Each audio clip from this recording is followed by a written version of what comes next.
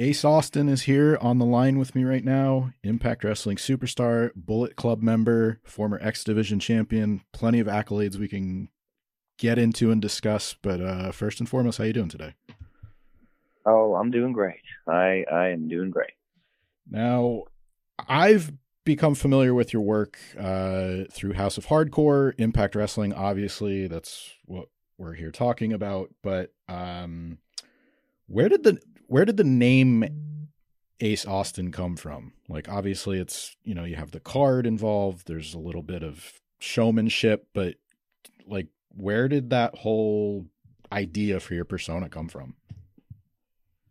Well, the showmanship just kind of comes naturally from. It's honestly just kind of the way I've always been, but it comes greatly from my background in musical theater. But the name itself was kind of an idea that I've always had. When I was a kid and I used to play the video games, I would always put a specific tattoo on my character for some reason. I was just drawn to the 4 ace cards. It was always like a tattoo preset you could use and put on your character. So I would always do that. And then I just kind of stuck with that. I've always wanted to be a wrestler since I was a kid. So every year, I'd get the new game and I'd make my character and I would always do the tattoo. So I kind of always imagined myself getting that tattoo one day. And at some point when I was a kid, it kind of just sparked the idea to create this Ace character. So I knew I wanted to be some version of an Ace Austin, but originally I used my full name. I called myself Ace Austin Hiley. And the people that I worked with at the beginning at the Samoans and a lot of my peers, they all kind of suggested that I drop the last name. It just really didn't flow with it. And I was reluctant at first because, I didn't want to change anything, but they were right. I mean, Ace Austin by itself flows a lot better and it's alphabetical. It puts me at the top of most lists with the AA. So yeah, it was just an idea that I had based off of this tattoo that I have. I did get the tattoo on my shoulder, of course. I have it on my left shoulder now. But yeah, it just kind of sparked from that idea of getting a tattoo. Okay, so that I wasn't expecting such an in-depth answer. I appreciate it. Any inspiration from like Gambit? Because I'm sure you've heard that before, but like any X-Men? Oh yeah, that was kind of accidental. That was accidental. I really wasn't going for Gambit at first, but when I chose my color scheme and I put the whole presentation together, I started training when I was 17, and I had the idea. I still had the idea then, and I got my first set of gear when I was still 17, and then I debuted when I was 18. That was the rule in Pennsylvania at the time.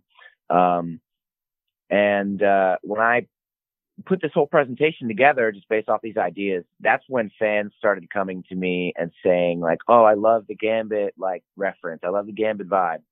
And so that's kind of when I realized how on the nose it was. And so I kind of leaned into it after that because like, when you're first starting out, it's good to find a niche to fit in. And so the comic book superhero thing, like comic books, superheroes, that's always been such a huge influence on my life. Superheroes and pro wrestling, they had the biggest influence on my life growing up. So it was a great way to kind of to just lean into that, merge the two. And it really helped me get my feet off the ground, and it helped me a lot with merchandising, and so, yeah, it all worked. Yeah. The comic book and the just artwork in general, I noticed is, a really big way that you've been able to connect with people. Just following along on social media, you see like people are doing different styles of drawings of you, whether it's like pencil sketches or, like anime inspired stuff. I know you just got the Inevitable Club t-shirt not too long ago. So like, the purple and the red really pops when you see it. One thing I did mention before, I think one of the first times I saw you was at a House of Hardcore show, obviously Tommy Dreamer's brand. What's that been like sort of being able to evolve and have somebody like that, kind of see your progression along the way, because you were working, when he was still regularly doing his own shows, you were kind of new to the business. Now you have several years more experience, a couple title reigns under your belt, character changes, all that. What's that been like, sort of, now having him in Impact as an agent to kind of just, maybe not whether you're going to him for advice or not, you still have somebody there that can, have a firsthand look at what you've accomplished. That's one of the most amazing aspects of like the wrestling business is being a fan, as a kid, and then you get in and you meet some of these people, and even though sometimes it's disappointing to meet your heroes, more often than not, in my personal experience, it's been incredible to meet these heroes, because like they've become peers and a lot of them have become close friends. So it was almost like my connection with Sami Callihan early on is kind of what is one of the things that turned. Actually, it was even before that. The first match I ever had against somebody who you might consider a name, like I was just wrestling local indies for a little while, and then my first big match against like name guys was me and this guy AJ Evers versus Danny Doring and Nunzio. Okay. And it was at this, local indie show in Pennsylvania. I think it was late 2016. I think it was August 2016. And I had this match, and afterwards, Danny Doring came to me in the back, and he said, "You know what, man? Like, I don't really like doing a lot of indie shows, but I had a lot of fun tonight, so thank you for that." And he was like, "I'm gonna tell Dreamer about you because we do this House of Hardcore thing in Philly, and yada yada." And so he's the first person to drop my name to Dreamer.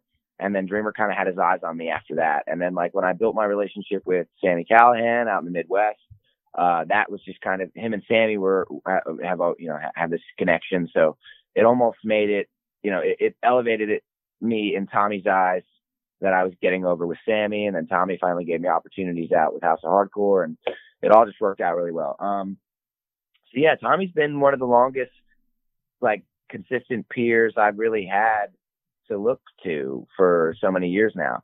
And it's awesome. Getting to speak to him on like a person to person level is really kind of unbelievable, especially looking at it from a perspective of, being a kid, being a fan.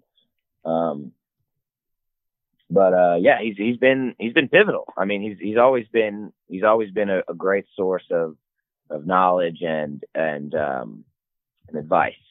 Mm-hmm. So definitely always been helpful.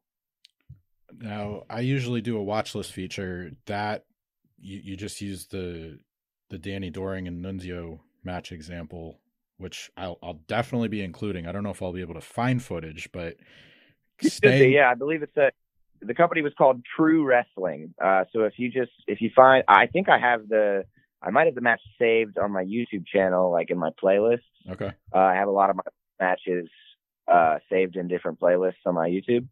So, but it should be up there. True Wrestling, August 2016, I believe, 15 or 16. I think it was 16. Yeah. I remember the name too. What was that? Because I'm from Northeast Pennsylvania too, so. Oh yeah, perfect. Yeah, I've seen their shows advertised around the area. Yeah, that was one of the places that really like helped me a lot with like connecting with the fans. Like the matches, the stuff I got to do with True Wrestling early on really helped me with connecting with fans. It was really one of those places that really was special to me. Looking at your work right now, obviously, you had a great run, reigns as X Division champion. This ongoing thing with Bullet Club, can you pinpoint a match maybe in the past year, or if you want to pick from any of those title reigns, that maybe exemplifies who you want to be as a wrestler today? Yeah, definitely. Some of my, so like working with TJP anytime during my Impact run has been like such an elevating. You have to get so creative when you're up against somebody like him. So that really helps me elevate my in-ring game in so many ways. As far as my like most recent X Division title run goes, there's one match that I had with Josh. I mean, we had several and they were all amazing, but there was one match I had in particular with Josh Alexander. I can't remember exactly which one it was.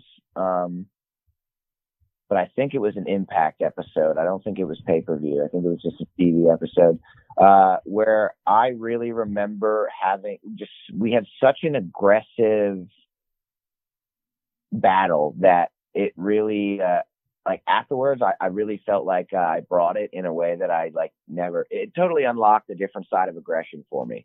Cause I've always been so strategic and so, such like an accurate, kind of, wrestler. I always very fluid and I try to move very smooth and I'm trying to be very pinpoint with my accuracies and take my shots where I know they'll land. But that totally brought out a different side of of just raw aggression in me. Impact has a lot of events coming up. The next one, Overdrive, November 18th in Louisville. That's the first of 2 nights. But IPWF is going to hit WrestleCade and then Throwback Throwdown 3 the following week. So some retro stuff going on, and you've sort of been a big part of that, at least the IPWF. Maybe not Ace Austin, but Rip Razor. Yeah. What are you looking forward to the most in the next couple of weeks? Yeah, no, I always love the IPWF stuff, but unfortunately this time I will not be able to be a part of it because I will be in the middle of Super Junior Tag League. So yeah, but it's going to be amazing regardless. I know Gia is going to get to reprise the Rusty Iron kind of stuff. So it's going to be it's always really a good time, and I'm definitely looking forward to seeing it. As far as Overdrive goes, I know that me and Chris Bay have a unbelievable match lined up for us. It's not been announced yet, so I'm not going to reveal that, but it's definitely going to be one that you don't want to miss. It's going to really give us a good send off into the Super Junior Tag League because we're going to go straight from Overdrive to Japan. So it's going to be awesome. Yeah, it'll be exciting to be able to talk about that match once it's announced. Thanks for your time today. It was good getting a chance to catch up with you. Best of luck. Go ahead. As far as another one of those matches that just came to mind was the Christian Cage, the Victory Road, me and Christian Cage world title match.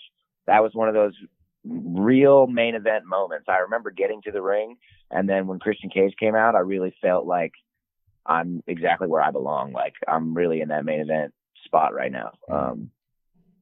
So yeah, that's another one of those really good ones. Okay. All right. Good luck in the Overdrive match and Super Junior Tag League. Plenty of big stuff coming up. Thanks for your time today. I really enjoyed this. Yeah. Thanks for having me.